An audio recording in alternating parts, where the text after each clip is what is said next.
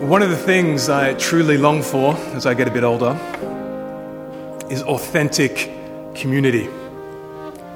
A place where you are known and you know, and we live together. Maybe as I'm getting a bit older and approaching my middle age, I seem to think that it's something that is becoming less in the suburbs of Melbourne. We're increasingly polarized and fragmented and individualized. And I wonder if we're starting as a people to lose the skills to build authentic community. And the building blocks of communities are, of course, relationships. And relationships are hard. They require constant maintenance. Sometimes they break down. But there is good news in that there is a secret ingredient to building authentic community, and that is the love of Jesus Christ. At St. Augustine's, we've been looking at the smallest letter in the New Testament, the book of Philemon. We've been looking at it last week, and we're looking at it for the next 2 weeks. And it's an amazing story of three very different men. Philemon, his servant Onesimus, and the Apostle Paul. And how they and the ancient church kind of worked out these social issues around relationship and community, and how these three men and their relationships changed when one of them became a Christian. And so last week, we looked at the story through the lens of Onesimus, who was a slave who ran away from the household of his master Philemon and stole a lot of his money and moved to the city of Rome on the other side of the Mediterranean Sea. And there, providentially, he met Philemon's old friend, Paul. And he met him, of all places, in a Roman jail. And Paul told him about Jesus. And this runaway slave, Onesimus, became a Christian. And last week, we talked about how the love of Christ refreshed the identity of this Onesimus, so much so that he changed from being this runaway slave into being a fellow brother of his former master, and even actually rose to become a leader in Philemon's church. But this morning, we look at the same story through the lens of Philemon, and we see how the love of Jesus refreshes their relationships. Even though for this Philemon to have his relationship refreshed with his old runaway slave is a very big ask.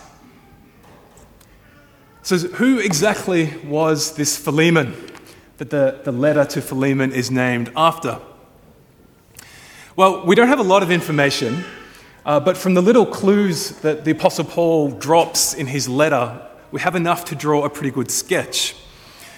Philemon lived in the city of Colossae, in the Roman province of Asia, which is now, confusingly, not in Asia, but in what is western Turkey along the Mediterranean Sea. This Philemon was probably a Roman citizen. He was probably very wealthy.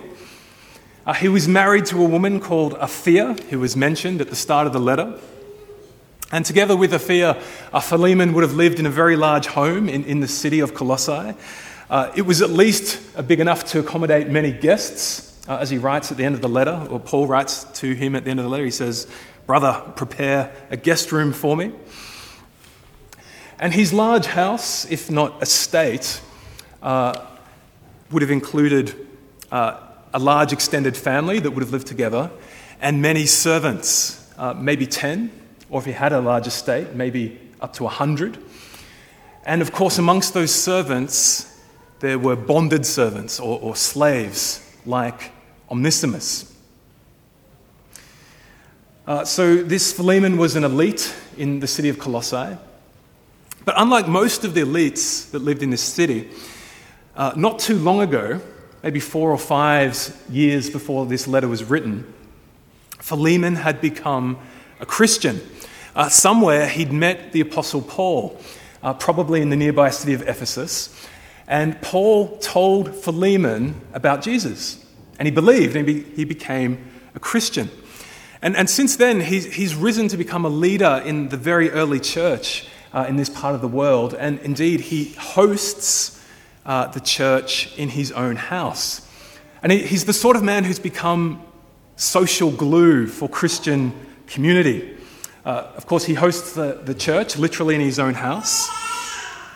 And he's also very generous. He's probably the patron of this little church's pastor, a guy called Archippus, who is also mentioned at the start of the letter. And he's a great encourager and builder of Christian community. As Paul says to him in verse 7, he says, "The hearts of the saints," i.e. your fellow Christians in your Christian community, "have been refreshed through you, Philemon." And also in verse 4, Paul writes and he says, "Philemon, I thank my God always when I remember you in my prayers, because I hear of your love and I hear of your faith."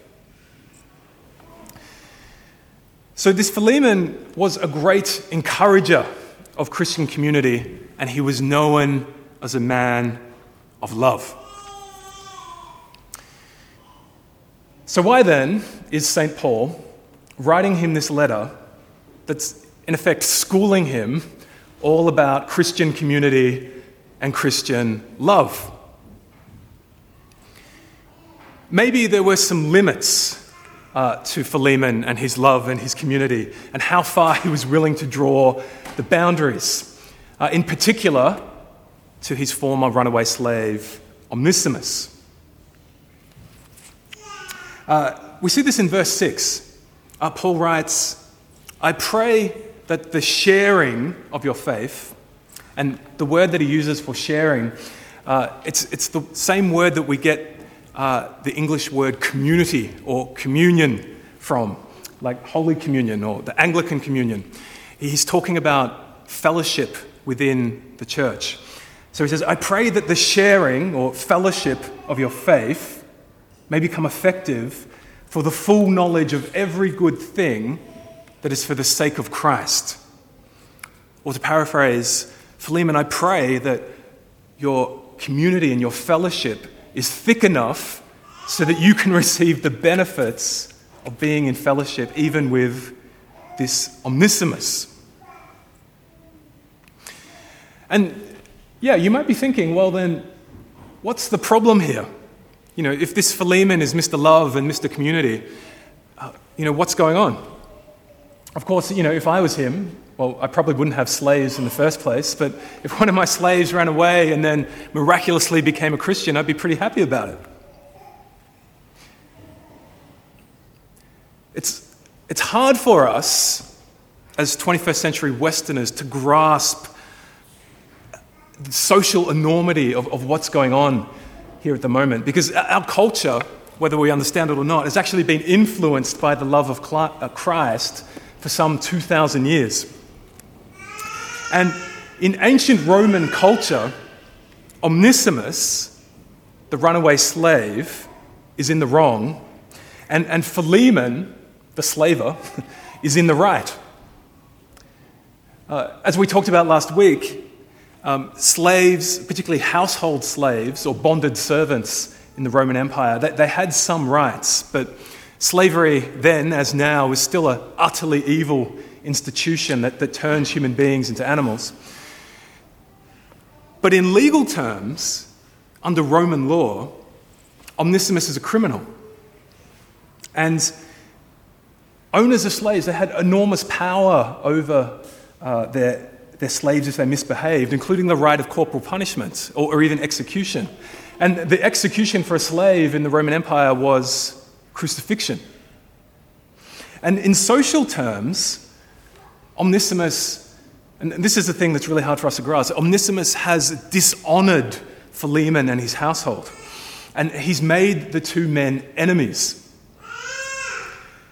In the honor-shame culture of the Roman Empire, if you can catch him, Philemon is expected to punish his slave, not because he's committed a crime, but because it's right and just to do so. That's the way their culture worked. And so by the standards of the Roman world, reconciliation between this Onesimus and this Philemon is all but impossible.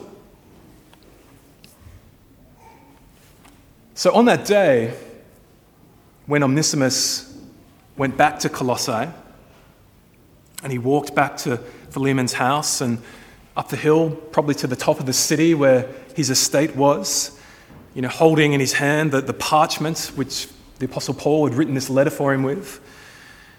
And he went inside, and the two men looked at each other for the first time in probably at least over a year. What did Philemon feel? What was running through his head?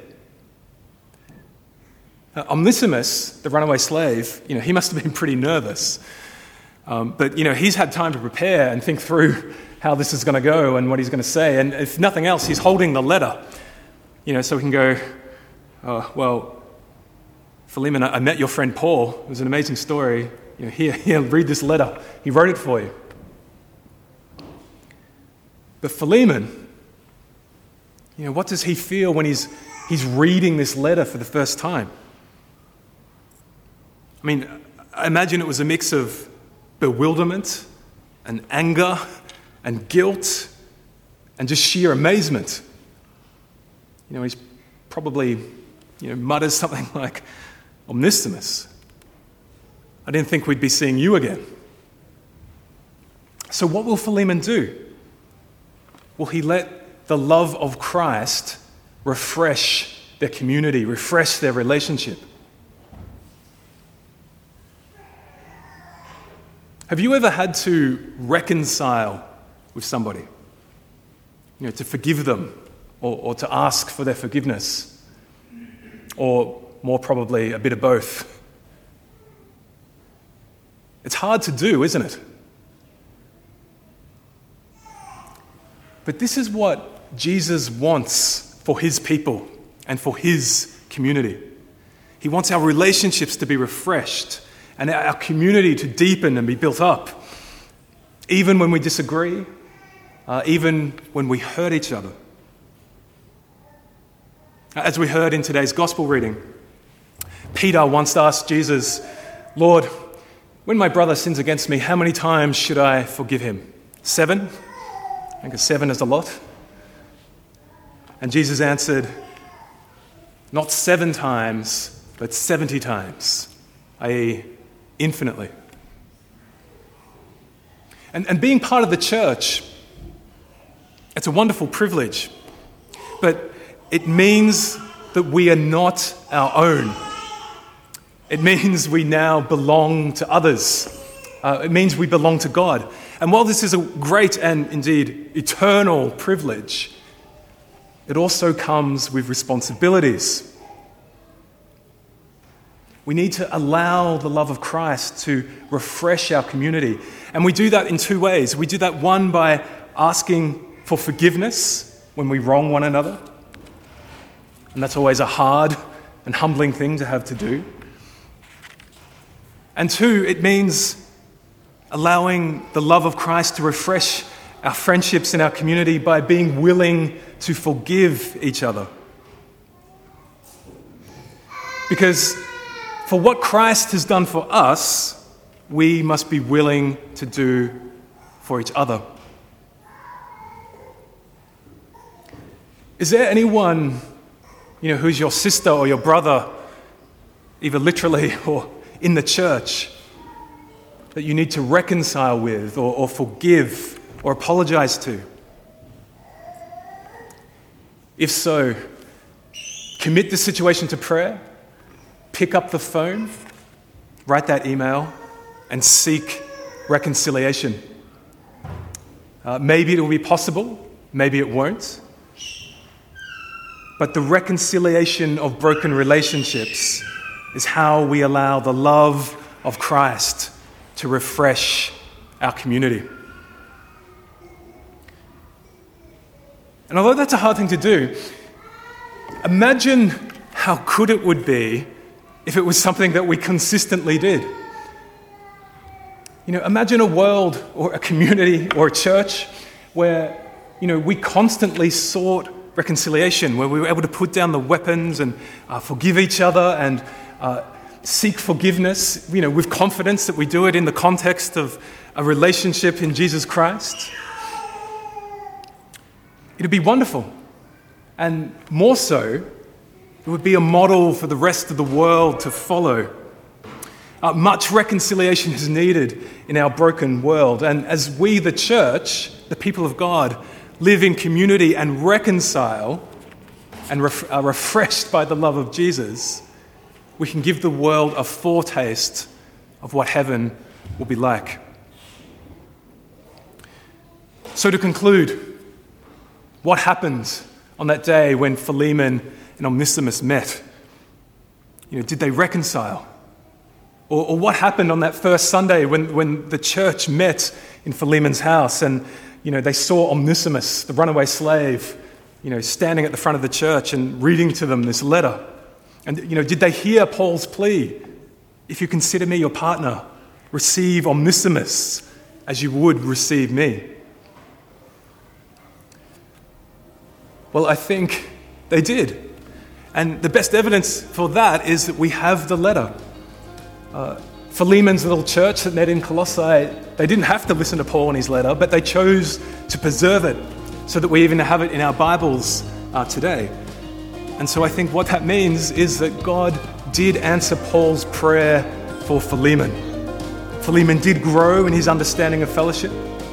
He did reconcile with Onesimus as a brother, and he let the love of Christ refresh his community. May we do likewise. Amen.